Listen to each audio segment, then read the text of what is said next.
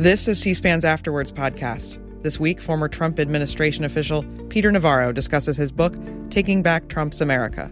He offers his thoughts on how President Trump could win the 2024 presidential election. This is the second book of what's going to be eventually a trilogy on the Trump administration. And this focuses primarily on this phenomenon under Reagan where personnel is policy, where who you put in the White House can either be good or bad depending on whether they're in sync with the president. So that's part of the focus of this. He's interviewed by David Drucker, a senior political correspondent for the Washington Examiner. This episode is brought to you by Shopify. Do you have a point of sale system you can trust, or is it a real POS? You need Shopify for retail. From accepting payments to managing inventory, Shopify POS has everything you need to sell in person. Go to shopify.com/system, all lowercase, to take your retail business to the next level today. That's shopify.com/system. Peter Navarro, thanks so much for being with us here on C-SPAN and Book TV. Great to be here. Honor, by the way, and pleasure. I've always been a fan of the long-form interviews on C-SPAN, and done one other one, and it's a nice way to talk about the labor of love, which is Taking Back Trump's America. I will try and live up to the expectations you have for the program. The book, of course, is Taking Back Trump's America.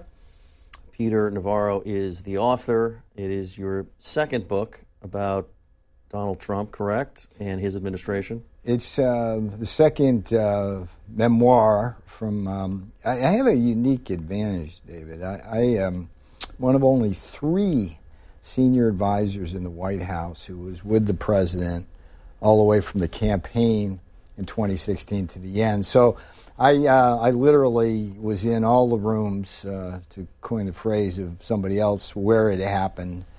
And I was at the campaign was really important because that's where the steel of MAGA was forged. That's where we developed a lot of the messaging and policies that we would implement later during his term. So this is the second book of what's going to be eventually a trilogy on the Trump administration. And this focuses primarily on this phenomenon under Reagan where personnel is policy, where who you put in the White House can either be good or bad depending on whether they're in sync with the president. So that's part of the focus of this. And, of course, prospectively, at the title, Taking Back Trump's America, obviously is also oriented towards the future. And I want to get into a number of those areas that you cover in Taking Back Trump's America. But I just wanted to touch briefly on your background. Sure. We're both originally Californians. And I don't know if many people know that, and I find this supremely ironic, but that you were involved in politics once before, many years ago in San Diego. You ran for mayor. And you can correct me if I'm wrong here, but from doing my research, you were very active in San Diego back in the 90s trying to tamp down on real estate development. There was a concern at the time among some people in San Diego that as beautiful a part of the country as that is, that people wanted to make it like another Los Angeles, and that you were active in trying to stop that from happening. You end up working for a real estate developer and former President Donald Trump. I see the irony there. Talk about how that experience shaped you, and if you brought any of that with you to the White House when you first went to work for the former president. Sure. First of all, I wasn't against real estate development. What I was against was uncontrolled growth, where the real estate developers would come in, throw down 4,000 houses in a subdivision, and not provide the roads and the schools and the sewer, and thereby shift the tax burden to existing residents and to spoil what today remains America's finest city in terms of pure beauty. I mean, it's a traffic nightmare, and there's still issues with some of the environmental issues out there. But I think the parallel between what I did in 1992 and running for mayor and what Donald Trump did in 2016, there is a small parallel there in that we're both populist economic nationalists. I was doing that at the local level. You might be interested to know, even my focus back then was trying to maintain a manufacturing base in San Diego. We were losing our shipyards there, which were an important part of the economy. We were losing our aircraft manufacturing, which was kind of the heart and soul of the West Coast building in World War II for the war effort. And I'm a pragmatist and an economist, and so what I try to do is figure out what the problems are and what the solutions are. Donald Trump was a real estate developer in Manhattan and around the world, but he was first and foremost a businessman, and early on he understood that unfair trade was the major problem facing this economy as we were seeing our manufacturing base offshore. And the way we got together, and it's related in the Taking Back Trump's America book, the convergence of our paths started in 2006 when I published a book called The Coming China Wars, which basically described how China's economic aggression, subsidies, currency manipulation, stealing our intellectual property, how those kinds of aggression were just debilitating, destroying, and exporting our manufacturing base to China. Trump read the book. In 2011, he placed it in its top 10. And when I saw that in the LA Times, our local paper back there when you were there, I reached out to Rona Graff, his assistant. We began a correspondence. And so when he ran for office, I told him, I'm all in, whatever you can do to help, and the rest is kind of how I sit here today. You were, as you mentioned, one of the few people to survive all 4 years in the West Wing. There was a lot of turnover. There isn't a lot of White Houses, a lot of turnover. It's a very tough job, whatever position you're in, a lot of demanding hours. But few people survive all 4 years. Only three of us. In Taking Back Trump's America, one of the first things that struck me, and it was in the beginning of the book, but throughout the book, you talk about the fact that Trump lost to Joe Biden in 2020. Now, I wanted to ask you about this. Toward the very end of the book, you talk about the idea that you write about the idea that the election was stolen, or that in some of these swing states you believe the election wasn't properly decided. But you were in the beginning of the book and throughout the book, very critical of how the 2020 re-election campaign was run versus how the 2016 campaign was run. So which is it? Did Trump lose? Because if you talk to former President Donald Trump about this, he doesn't complain about how his campaign was run. He says that he won and it was stolen.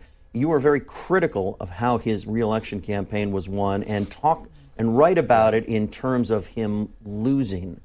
And you're one of the few people, what I would say is you're one of the few Trump loyalists who talk about Trump the way you do, that seem to acknowledge that his re-election campaign was legitimately a failure and that it did not win. The fine point here, and I understand that this remains a disputed election, at least in the public's mind. If you look at the public polling on this, half or well more of half of the country believe that election was somehow not right. Okay. Now, what I do say here, the fine point here, is that the mistakes, the 5 strategic failures, it wasn't just one of the worst campaigns in presidential history run. It was made close enough to steal. Okay, that's a fine point there, but it's an important one. If you look at the margins of victory for Joe Biden in the 5 states where it mattered, you had extremely thin margins in Georgia and Arizona, about 12,000 votes in each. You had relatively small margins in Pennsylvania, Wisconsin, and Michigan. And my point in the book was that given how this campaign could have gone forward, both on policy, China, Buy American, Make America Great Again, and on just the mechanics of running the campaign itself, in my judgment, it could and should have been a landslide. But because of what I described in Taking Back Trump's America, 5 strategic errors made not by the president himself, but by the people around him, that election was closer than it should have been. I want to ask you about how you discuss the former president versus the people around him. Sure. First of all, it seems like you have a lot of scores to settle, and you were very critical in Taking Back Trump's America of just about everybody that worked in the White House except for yourself. Now, nobody writes a book to be critical of themselves, and I understand that. But just for people to understand, you don't pull any punches. You're very critical, and I had to make a list here. Reince Priebus, former chief of staff; Gary Cohn, former chief economic advisor; Rob Porter, former staff secretary; Jared Kushner, the former president's son-in-law, but sort of every man of everything; former chief of staff Mark Meadows; former national security advisor H.R. McMaster; former campaign manager who was ultimately fired before the 2020 re-elect completed, Brad Parscale, and there are others. Let me work through that, but at the same time, let me say that I worked with as many or more great people for those 4 years of the Trump administration. And in Taking Back Trump's America, at the end, I have a chapter that's the dream cabinet as well as the dream officials in the West Wing, and many of them are old blood in the sense of veterans. And just let me track that a little bit so you understand that there's an interesting balance here between kind of the rhino Republican and name only wing that we brought in, and I'll explain that in a little bit, versus the true Trump competent loyalists. You take Robert O'Brien, for example, the fourth national security advisor in the West Wing. He did a phenomenal job, and I recommend him as Secretary of State, future administration. A couple of, 3 cabinet officials. I love Dan Brule at the Department of Energy, Wilkie at Veterans Affairs, and one of my favorites was David Bernhardt in Interior. I remember calling David one day and said, "Hey, I just found out that you guys are flying these communist Chinese drones over sensitive government lands. That's a national security risk according to the intel," and he had that solved within a day. And then people in the West Wing, Kash Patel would be great. So there's a lot of I don't want to get the impression that I was critical of everything. It's just the opposite, and it's not, for me, it's not score settling. That's totally the wrong meaning to take away, and I hope people don't take that because. Jared Kushner, for example, I'm very critical of him, but I got along quite well with him. What I'm trying to do in Taking Back Trump's America is provide an accurate historical account of how White Houses should and sometimes don't work. And the original sin in this administration happened the day after the November 8th, 2016 election. There was a decision made to bring in the traditional Republican wing of the party, Reince Priebus from the Republican National Committee, the Mitch McConnell wing, and the Bush Cheney wing, and the concept here, and it seemed logical at the time, was that this was a big government to staff, and that if these folks came in, they would adhere to President Trump's vision. And that didn't happen. I remember there's a great story in the Taking Back Trump's America about sitting in the Roosevelt room a few months into the administration. The president is increasingly restive, times angry about the slow pace of our trade and tariff policies. We ran on that. This was important in key states like Ohio. So we're sitting there in the Roosevelt room. He's on one side. I'm just about right across from him. We got most of the cabinet there who were relevant to the issue. We got everybody from the West Wing, Gary Cohn, the National Economic Council director. We've got McMaster in there. And we go around the room, and the boss is asking, what's going on with this? And we get around there. At the end, there's only two people in the room, he realizes, that support his trade policy, and that's him and me. And I see his eyebrows kind of raised. He looks around. It was an epiphany for him then that there was trouble there. But my point here, sir, is that this never should have happened. And the principle that I have, and that's the kind of one of the organizing principles, is the Reagan thing, personnel policy. This is bad personnel is not just bad policy, but bad politics. And our failure in 2020, as we came into the campaign and election day, to run and do as hard as we could and should have on our basic MAGA principles, particularly the Buy American, particularly the tough on China, particularly some of the border issues, was this whole notion of strategic failures that made that election too close. And I understand all of that.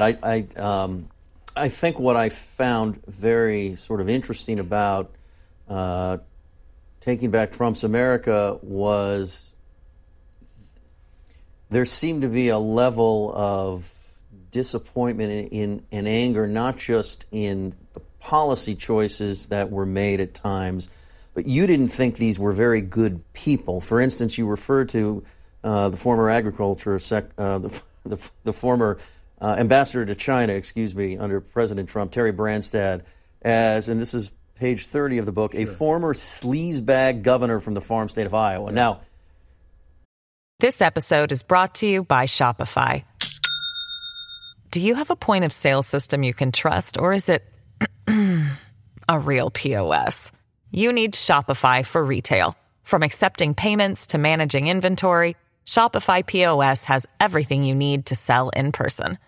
Go to shopify.com/system, all lowercase, to take your retail business to the next level today.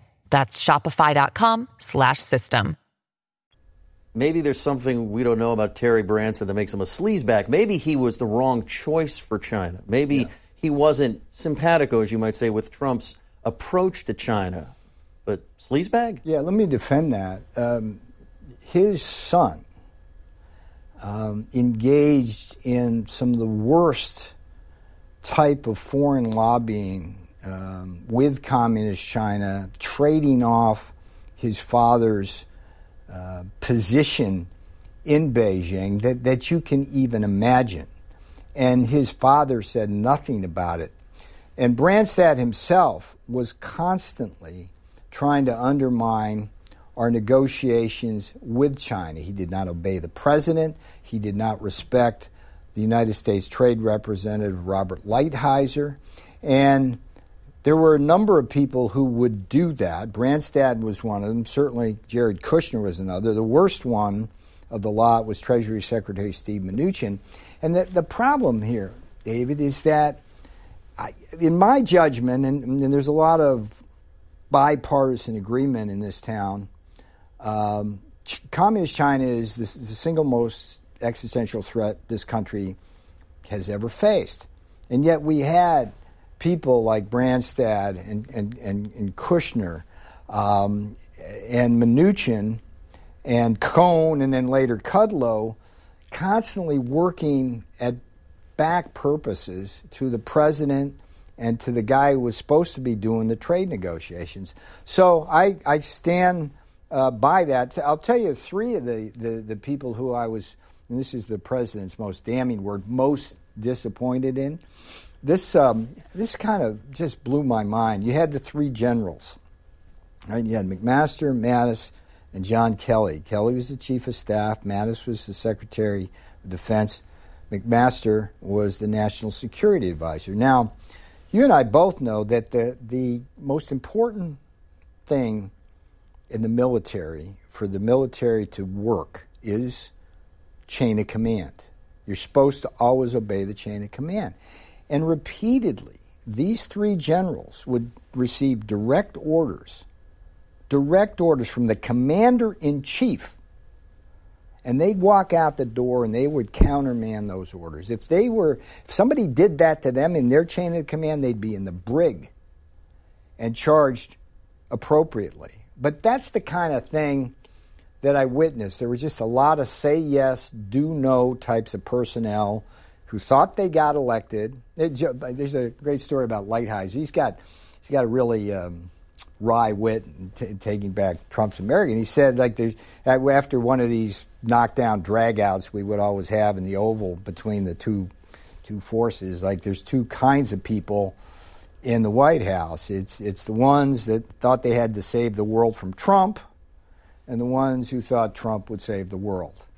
And therein lies the bad personnel is not just bad policy, but bad politics tale in taking back Trump's America. And I think it's an important lesson for any future president.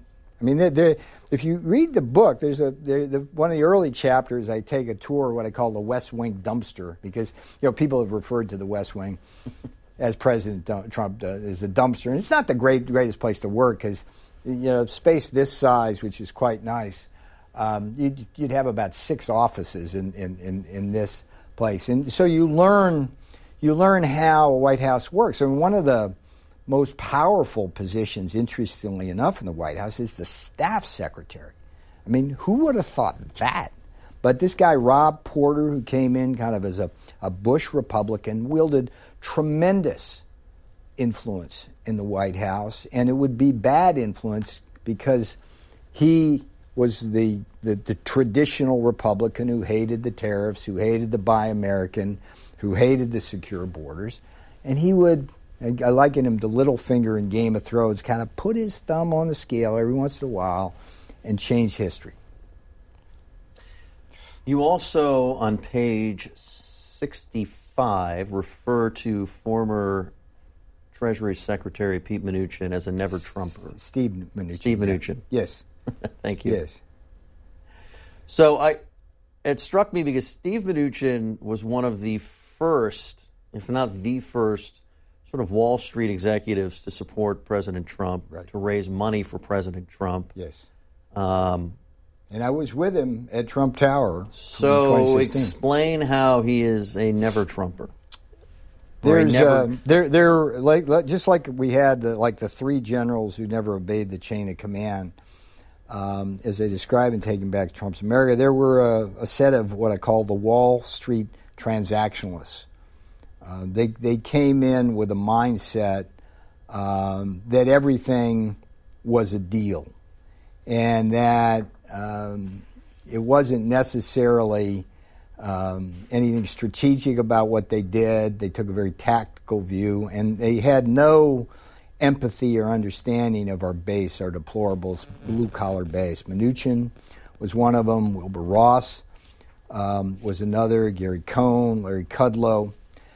And from the get-go, Mnuchin got involved in that campaign to be Treasury Secretary.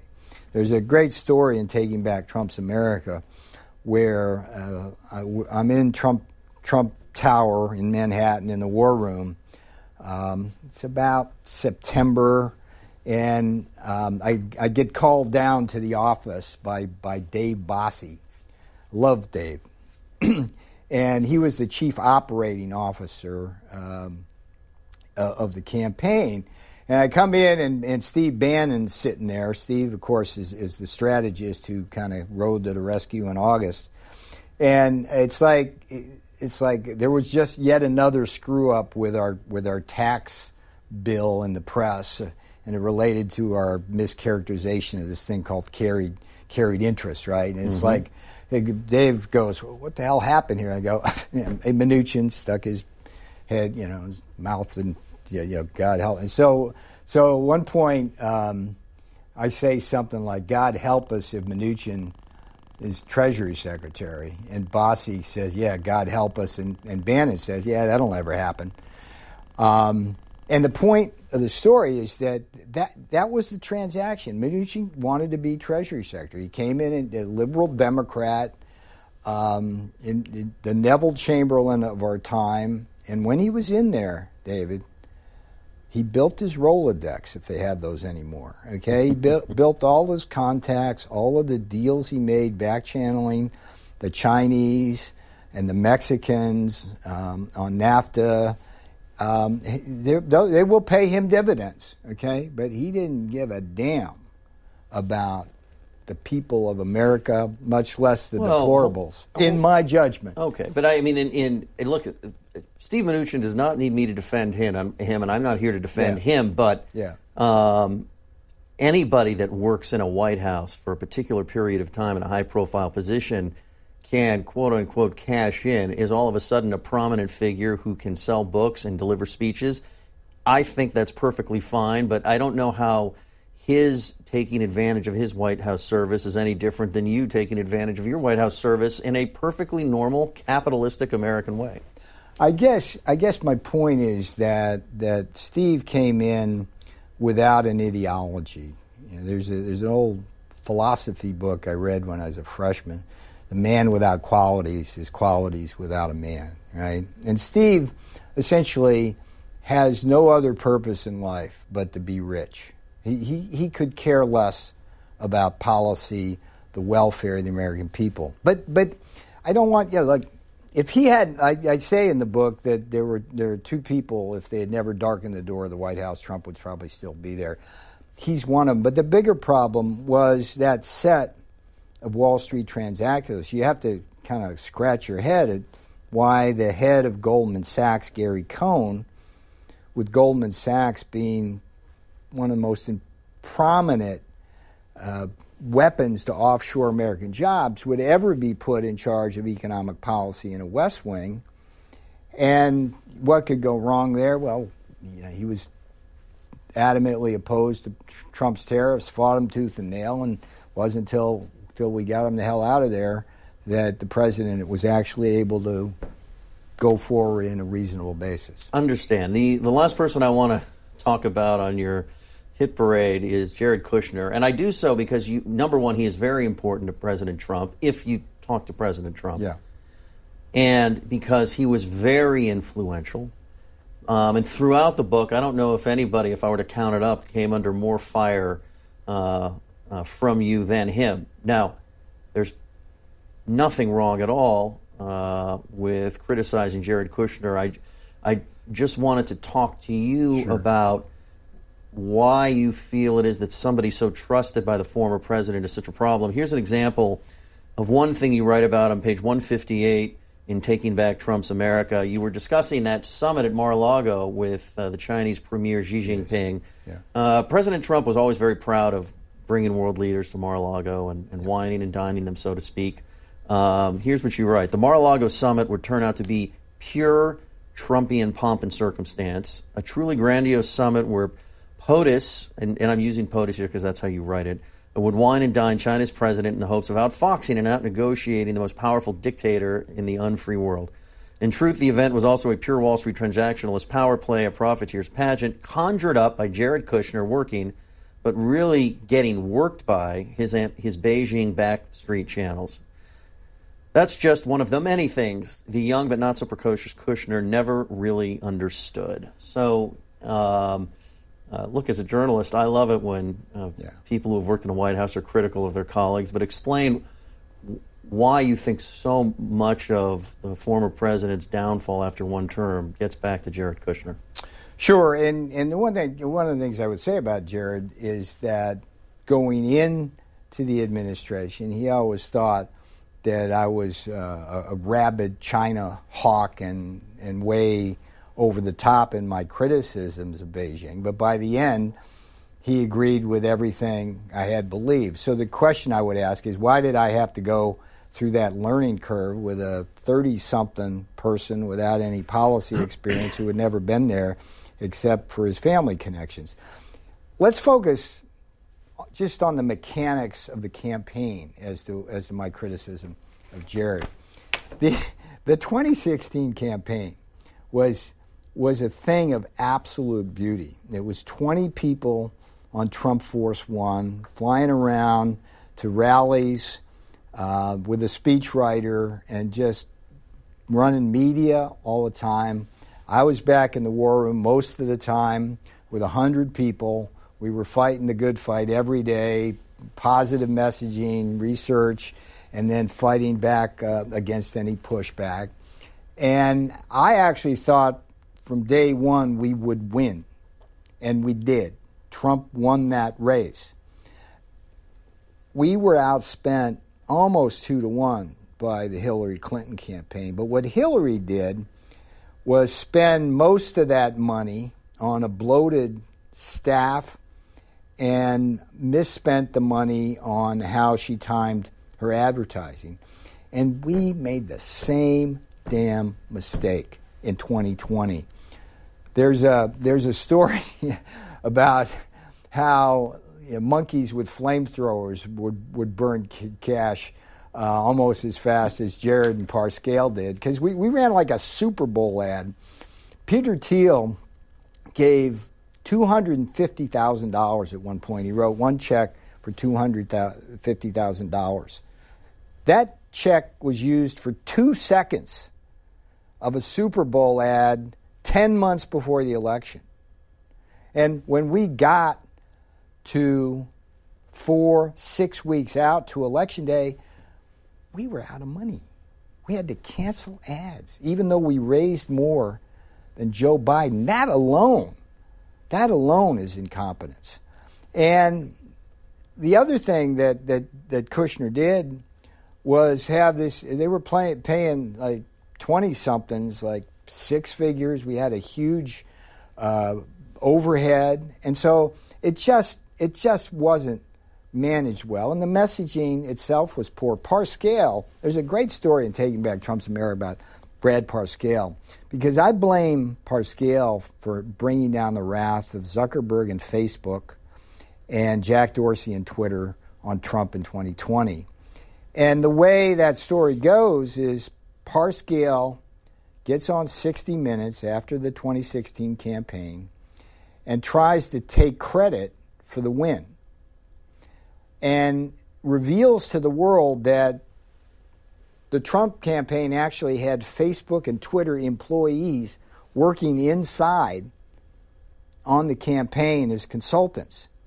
And that story, that did not play well in Silicon Valley. And I describe what happened next as kind of Newtonian physics of equal and opposite political reactions.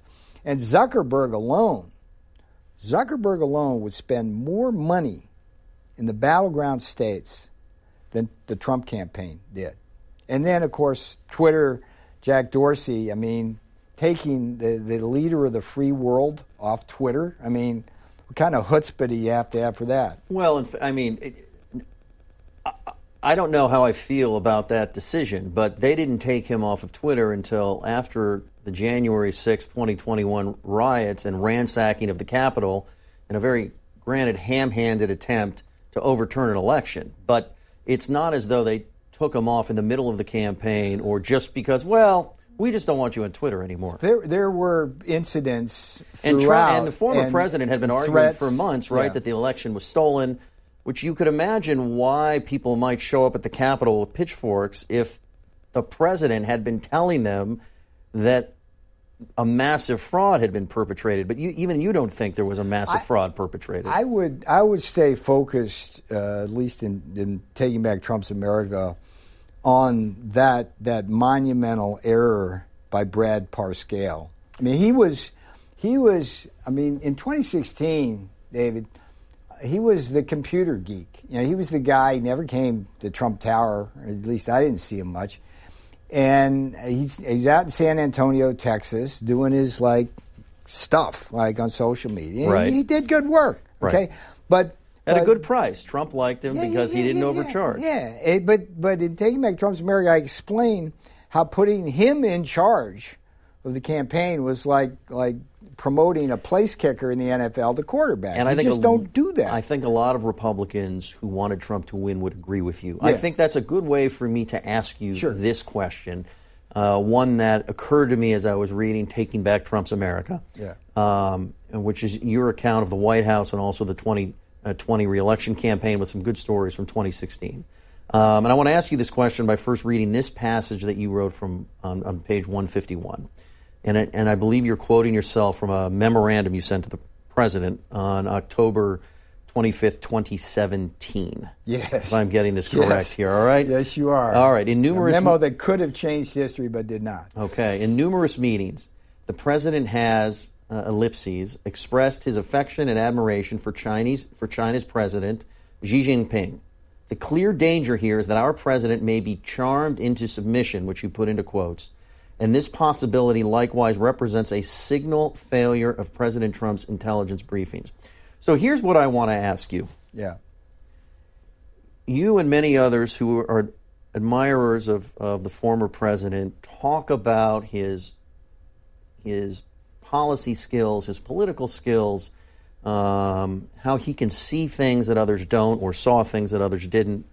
And yet every time there is a shortcoming, it's somebody else's fault. His radar on China was dead on, policy wasn't good, it's Gary Cohn's fault or Jared Kushner's fault. His political skills and his ability intuitively to understand where the American people are on trade and immigration are second to none. By the way, I'm not necessarily arguing these points with you, but when the re-election campaign failed, it's Brad Parscale's fault. Of course, President Trump put Brad Parscale in charge of the campaign, or maybe Jared Kushner did, but President Trump didn't overrule Jared Kushner. So how do you reconcile your high praise for Trump with so many of the shortcomings, and if he is as deserving of the praise as you think he is, legitimately, how is he constantly outfoxed by all of these other people that he himself hired? Do me a favor, read the last sentence of that again where it just refers to the signal failure. Correct. And this possibility likewise represents a signal failure of President Trump's intelligence briefing. See, this raises a really important issue for any president. The times that I was invited to sit in on the president's daily briefing with what they call the IC, where they'd come in, CIA would come in, DNI, they'd give them a briefing. I was appalled at the quality of that briefing, particularly with respect to communist China. And one of the things that both Steve Bannon and I preached from day two when we got in there is, if it doesn't have to be classified, let the American people see it. And the intelligence community has a way, it's kind of like a priesthood, where they keep all this information to themselves. It's not let out to journalists like you or the American public. And they kind of launder that information in a way where they never take definitive positions. It's like this, that, it's like, and the president, I think, was not served well at all by the IC. I mean, example with North Korea, when we're trying to stop North Korea from developing missiles and atomic weapons to destroy Seattle and Chicago, we're putting sanctions all over everybody, okay? And meanwhile, the communist Chinese are running scams with North Korea through the Vietnamese to get oil to the North Koreans, or they're running stuff across the border. And it's like, you could see that stuff, but the information was never presented like in a strong and definitive way about the treachery, for example, the double dealing of Xi Jinping to the president, or at least I never saw it. So there's a lot of, I think that, again, I get back to the issue of a president is only as good as the people advising him in many ways. And I do believe that he should be regarded as the greatest president in modern history on the economy. I mean, there's no question that he understood the Keynesian trap Obama-Biden got us in, and he got us out of it. I think from a national security point of view, if you think about it and you just reflect now, it's like Russia, China, North Korea, and Iran were all kept kind of under the lid during his term because they feared him. That was all to the good. But at the end of the day, my point in taking back Trump's America is that as good as he was, we left some things on the table. One of the things that just, this will haunt me till the day I die. There was an executive order I wrote that would have held Communist China accountable for the financial costs of COVID, would have held it responsible for the deaths to now well over 1 million people, and would have traced back its origins to where we now believe, and rightly, and I said this all along, was at Wuhan Institute of Virology. And the reason why that executive order could have been so important was not only that would have addressed a key policy issue, but it would have allowed us to jujitsu the worst political problem the president was facing, which was to say that America was blaming him for the pandemic, blaming him for mismanaging the pandemic. That was the kind of drumbeat of CNN, MSNBC, the New York Times, Washington Post. It was just, and at the end of the day, if we simply could have shifted the blame to where I believe it rightly belonged, to Communist China, I think politically that would have been a good result as well. But we didn't do that. Why?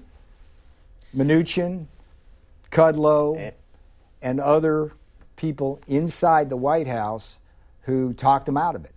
And I want to get to the pandemic in a minute. Peter Navarro is the author of Taking Back Trump's America. I just want to press you on this one point. Sure.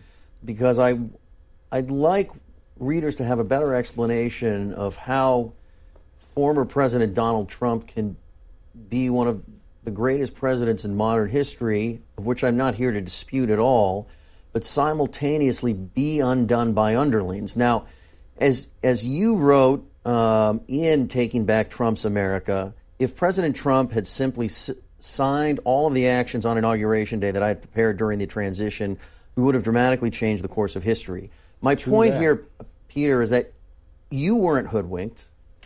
You listened to some of these intelligence briefings. You listened to Gary Cohn and Treasury Secretary Steve Mnuchin. Fought with him every day. You weren't undone and hoodwinked or had your views completely overhauled. And yet, President Trump listened to you and listened to others, and you guys had these robust debates in the Oval. He likes to talk about that, so do people who participated in them. Some of them were he would encourage a rather robust, to say the least, debate. Sometimes he would join them himself. You came out still understanding what you think is the correct way to look at the world and China and everything else, but Trump didn't act as though you think he should have, but somehow none of it is his fault. In other words, he was undone. So either he has these unique abilities, or his management abilities were not as strong as some people think. If all it took was Mnuchin or Cohn to argue with you and him decide with them. It was never Mnuchin or Kudlow and side with them. It was like all of them. It was Mnuchin, it was Kudlow, it was Mattis at the Pentagon, it was Tillerson at State, it was Kelly when he was chief of staff, it was Rob Porter, kind of. I mentioned the staff secretary earlier. It's like one of the most important things for a president is what he or she reads at night in their evening reading packet, kind of the summary of what the press is and stuff like that. And that the staff secretary has the ability to stuff that and skew it in any way he wants. I take your point, David, but all I can say is that my observation, going back to the original sin of that administration, to bring in people who we thought needed for staffing of the administration, that set in motion a whole chain of events where the president, particularly early on, front-loaded, got I think really bad advice from the wrong people and history. And it's a cautionary tale for anyone who's going to occupy the Oval Office. That's why I think Taking Back Trump's America is as valuable as a historical analytic as it is anything else. But I would say that most of the people, Kushner and Mnuchin aside, most of them got fired. And they got fired for either incompetence or disloyalty or both when the boss figured it out. But the point is that it took some time. Instead of having steel tariffs on day one, it took a year in. Instead of doing tariffs on communist China because of their economic aggression, it took like a year and a half or 2 years in. I mean, we got to it, and it worked. But, boy, it was an interesting journey, I gotta say. One of the interesting things I found about Taking Back Trump's America was that it didn't strike me that there was a lot of examination from you on the administration's management of the pandemic. Now, there are, and you focused a lot on where you thought the administration could have better messaged and made policy relating to communist China. Yeah. And I think there's a strong argument in your favor there, even if it's debatable. But the pandemic was this thing that completely occupied the minds of the American people. It disrupted jobs. It killed people. And it seems that one of the reasons President Trump fell short in his reelection bid was that in the same way he was exactly where so many Americans were in 2016 on immigration and trade and China, yes, which even if people disagree with his handling of China, he redirected the debate on China. He simply was not where the American people were in his handling of the pandemic. Talk about that. Sure, and remember that this is Taking Back Trump's America is Volume 2 in the memoirs. The first book, In Trump Time, is a detailed analysis of the pandemic and the politics of that. In fact, In Trump Time starts in the East Wing with the Communist Chinese coming to sign the so-called skinny deal in January of 2020. I'm sitting in the audience in a cold sweat, fully aware that there are possibly bad things going on in Wuhan with a virus. And I was probably the only person in that room with that concern. But I had written, you mentioned earlier, the 2006 Coming China Wars book. In that book, I actually predicted that communist China would cause a global pandemic that would kill millions. So my antenna were up. And from that, January 2020, there was a famous meeting, and it is famous, it's historical, of me in the Situation Room on January 28th, 2020. The President had sent me there to bring the task force over to supporting his ban on China, travel ban, which in retrospect we now know saved many, many lives. And I went into that den of thieves and had my first encounter with somebody who I'd never met and didn't know walked on water, but was Anthony Fauci. And Fauci, dead set against it. And within minutes, I was in a strenuous argument with him. Mick Mulvaney was at the other end. He was on Fauci's side. And I left that meeting that night. I went and wrote a memo to the task force, sent it that night, said, look, if you guys don't act, we're going to lose millions of Americans, and it's going to cost us trillions of dollars. And that memo hit, Task force changed its mind the next day. They couldn't cover their you-know-what on that.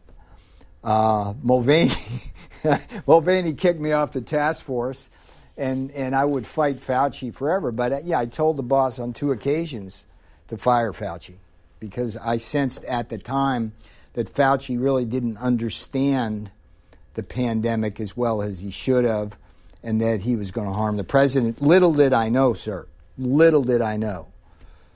that money from NIH through Fauci had gone to the Wuhan lab to support the gain-of-function research, which gave the technology to the Chinese to genetically engineer viruses. I don't know if that caused the virus, but I do know that kind of transfer by Fauci implicates NIH in this.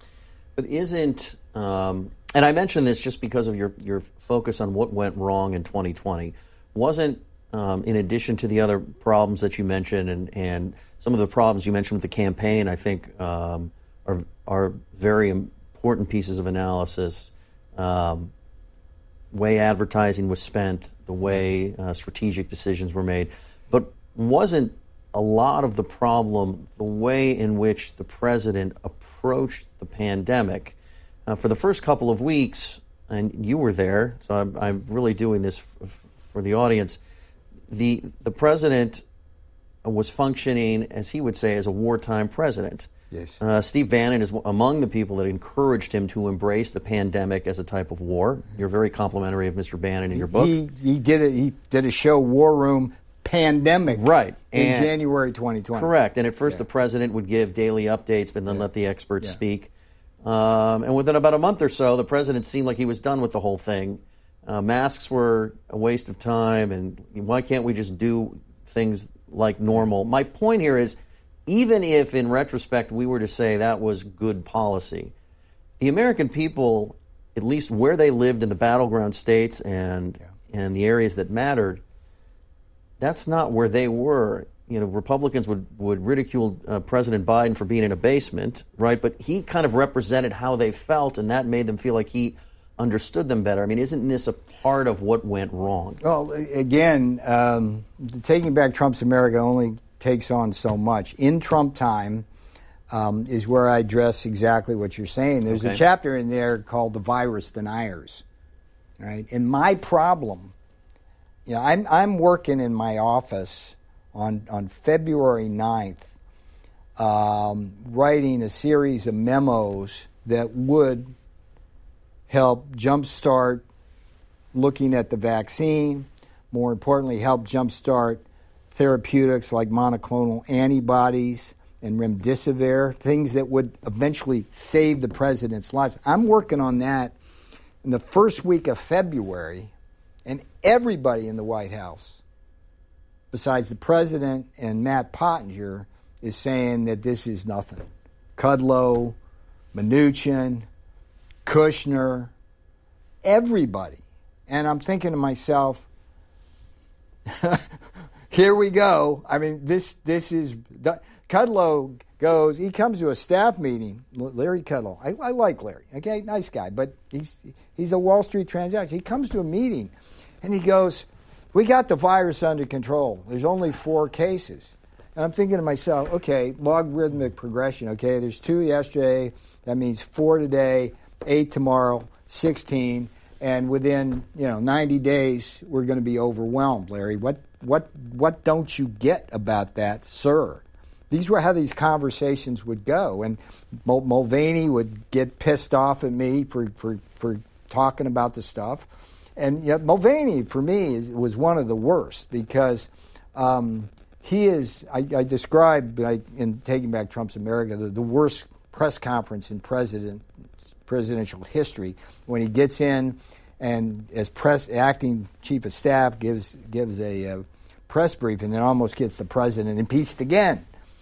And it's like this goes back to man's character determines his fate. Mick's problem is that he thinks he knows everything and therefore nobody knows nothing. And it's like he was very dogmatic about it, as was Mark Short, who's been in the news recently, who was the chief of staff for Vice President Pence. I mean, these guys were adamant. It's like No problem. And Kushner in July, there's a great story in Taking Back Trump's America about how Kushner in July gets on Fox News and says we've turned the corner on the virus and we'll be rocking and rolling this summer, right? And that triggered this wonderful story about how Steve Bannon almost was brought back by the president through the help of Bernie Marcus. And again, Kushner was able to beat that back. In Taking Back Trump's America, shifting gears a little bit, you talk, as we've been discussing, extensively about China. You write extensively about China, yes. China's impact on the American economy, on the global economy, and also, some of how you learned about what you believe are the very negative effects of how China operates on the American economy. Yes. I wanted to focus a little bit on that sure. because whether people agree with you or disagree with you, I think few are as steeped in the issue of trade vis-a-vis China as you are. You have this passage early in the book where you mentioned teaching MBA students yes. and first becoming in tune to China's impact on the American economy, as some of them are either not getting jobs or getting jobs but making a lot less, or not getting as much of their MBA education paid for by their corporate employers. Talk about your, I don't know if the right word is evolution of thinking, but the spark in your thinking, which became teaching and writing on how China operates globally. Well, just from a life point of view, the predicate for that got laid when I served in the Peace Corps from 1973 to 1976 in Thailand. And during that time, I was able to travel throughout the region, Korea, Japan, Cambodia, Laos, where Burma was fascinating in and of itself because it was so closed. And there's a large Chinese diaspora there. So I became very familiar with that part of the world. So I had kind of a worldview coming in. Fast forward to, I'm in UC Irvine, California. University in of Orange California, County. Irvine. Yeah. And I'm teaching fully employed MBA students who, by definition, work during the week and then come at night or on the weekends. And this is circa 2003, right? And I begin to notice that more and more of my fully employed students are losing their jobs. And I'm thinking, this is weird. Orange County has one of the most vibrant labor markets in the country. How can this be happening? And so I decided that I'd do this thing called the China Price Project, because I had this inkling that all these jobs were going to China. And I spent a year with over 100 students kind of drilling down on how communist China could charge 50% less than American manufacturers for goods. And the prevailing view was that it was just cheap labor. And the research was stunning to me because, sure, cheap labor played a role. And, yeah, a lot of that was slave labor, so that's still unfair. But there were all these other things going on, like the currency manipulation, intellectual property theft. I mean, if you don't have to do R&D as a Chinese company, that's a ton of money you save.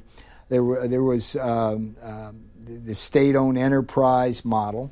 And so that led to the Coming China Wars book and my awareness of just the toxicity of China's economic aggression. I think probably one of the best TV interviews I ever did was one of those mornings on Sunday when I was like, you get up, I was doing Chris Wallace on Fox, and you're a little blurry. Because you're on the West Coast at this point, right? Yeah, so for you, it's a lot earlier. No, I was in the White House at the time. Okay. I was right on set in this building up a few floors. And Chris hits me with, what's like the similar question you did, and I come up with the 7 deadly sins, just kind of popping, I just ran through them. It's the intellectual property theft, counterfeiting, the state-owned subsidies, the currency manipulation, the killing us with fentanyl, da.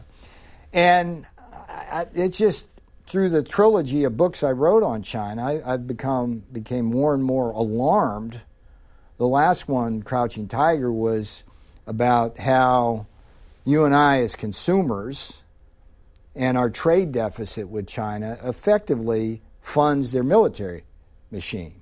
And it's 7 minutes a missile from the mainland of China hit the palace in Taiwan. And they're building asymmetric weapons, meaning they love to sink a aircraft carrier that costs a ton to make, literally, with $1 million missile. So that's kind of the evolution. And in the Taking Back Trump's America book, there's a whole section on the problems we had being tough on China. I talk about how we failed on Huawei, how we failed on TikTok, how we failed on ZTE, how we weren't as aggressive cracking down on the horrific human rights abuses in Xinjiang province, where you have the Uyghurs essentially in concentration camps used as slave labor, and the healthiest ones are used as organ donors. I mean, that's on our watch. And I'd sit there, yes, Mnuchin, I get back to that SOB, and that's what I felt like every time I'd have these debates. I'd be sitting in the Situation Room. He didn't care. He did not care. It's like it was all about the deal. So let me ask you then, and I think this is fascinating. You make a very good case for the need to constrain China. Yes. At the very least. Maybe the word is containment. Maybe the word is decouple economically, because that's, I think, where we need to go economically. Fair enough, but China is also a global player, yes, right? And they are attempting to make this is not just about I think there's a good argument for decoupling a lot of our supply chains from China. We need rare earth elements. Yes, we do. For our military equipment, we don't want to rely on China. We want pharmaceuticals coming out of this pandemic. We don't want to rely on China. But China fashions itself the next superpower, right? They want to supplant the United States as the world's global power. They believe they are right now the superpower. So doesn't it run counter to the American goal of preventing that from happening to publicly, as President Trump did, and you talk about this in Taking Back Trump's America when you write about trade and a lot of these deals, doesn't it run counter to that goal when President Trump would publicly discuss the possibility of a U.S. pullout from South Korea? And didn't it run counter to that goal when the president decided, I'm purposely asking you this question. No, it's I love this question. I love this question. When the president, who was joined by Democrats, by the way, because it was politically toxic, but when the president said no to the Trans-Pacific Partnership, where we could have bound about a dozen Asian nations. That's a separate issue, mind you, than the South Korea deal. Correct. These are two things we can deal with each one of them separately. We're getting a little bit toward the end of the program here, so I want to slip these in together. Answer as you see fit. I'll do it quick. We've got a dozen nations we can bind to us economically, given the aggressive tactics of China economically in the Pacific. Yeah. Then we've got a bulwark of American military power in the Pacific because of Korea and Japan. Yeah. And the former president, liked to talk all the time about, maybe we should just get out. Like, what are we getting for all of this? Yeah. And says no to the Trans-Pacific Partnership, which then has these nations going, well, who should we be with, if not the United States? Weren't those wrong decisions tactically? Absolutely not. And you could just as easily, when we do the movie Taking Back Trump's America, you could play either Mattis or Tillerson. Right, Rex Tillerson at State or Mattis at the Pentagon, because they would say, the boss brought me in one day and he was just ripping on these guys because they wouldn't support his trade policy. South Korea, all we wanted to do was get out of a bad trade deal that Hillary Clinton was the architect of, and we got out of that, and we were able to save the pickup truck industry in this country. If we hadn't got out of that, the pickup truck industry would be gone. Okay, within a few years. And so what people didn't understand when we did that is that it's all about the deal with President Trump and threatening to get out of there. He knew they needed us more than we needed them. He knew threatening them we would get our way, And we did. And now the alliance is stronger. And the principle here, David, and this is really important one, this is the thing he always understood, is that when you trade off economic security, like in a bad trade deal, for national security, you have neither. Okay? If you lose your automobile industry, bad trade deal to South Korea, you don't have the factory capacity you need to maintain national security. So that to me is like, that's why you want Trump president. With respect to the Trans-Pacific Partnership, the rhetoric of that in the press and on Capitol Hill was exactly as you described it, that somehow it was a united front against the Chinese. From an economic point of view, it was just another NAFTA where our auto, in particular our auto parts industry, were going to be exported to Japan and Vietnam. Our economic base, manufacturing base, would be further weakened, and it would not help us fight the communist Chinese. So one of the biggest victory we had on the first business day was to get out of the TPP, and I was standing right beside the president in an iconic photo. And if you just take it in the clear light of day, that was the right economic decision. Peter Navarro, you get the last word. Peter Navarro is the author of Taking Back Trump's America. He's also the author of In Trump's Time. Thanks so much for joining us here on Book TV. It's been a great pleasure speaking with you, David. Take care. Hey there, thanks for listening to this week's Afterwards podcast. If you enjoyed this podcast, check out About Books. You'll learn about the latest nonfiction books and best-selling authors. In each episode, we report our bestseller lists and book reviews from around the country, and you'll hear authors talking about their latest books and insider interviews with nonfiction book publishing industry experts. Check it out. About Books. Available wherever you listen to podcasts.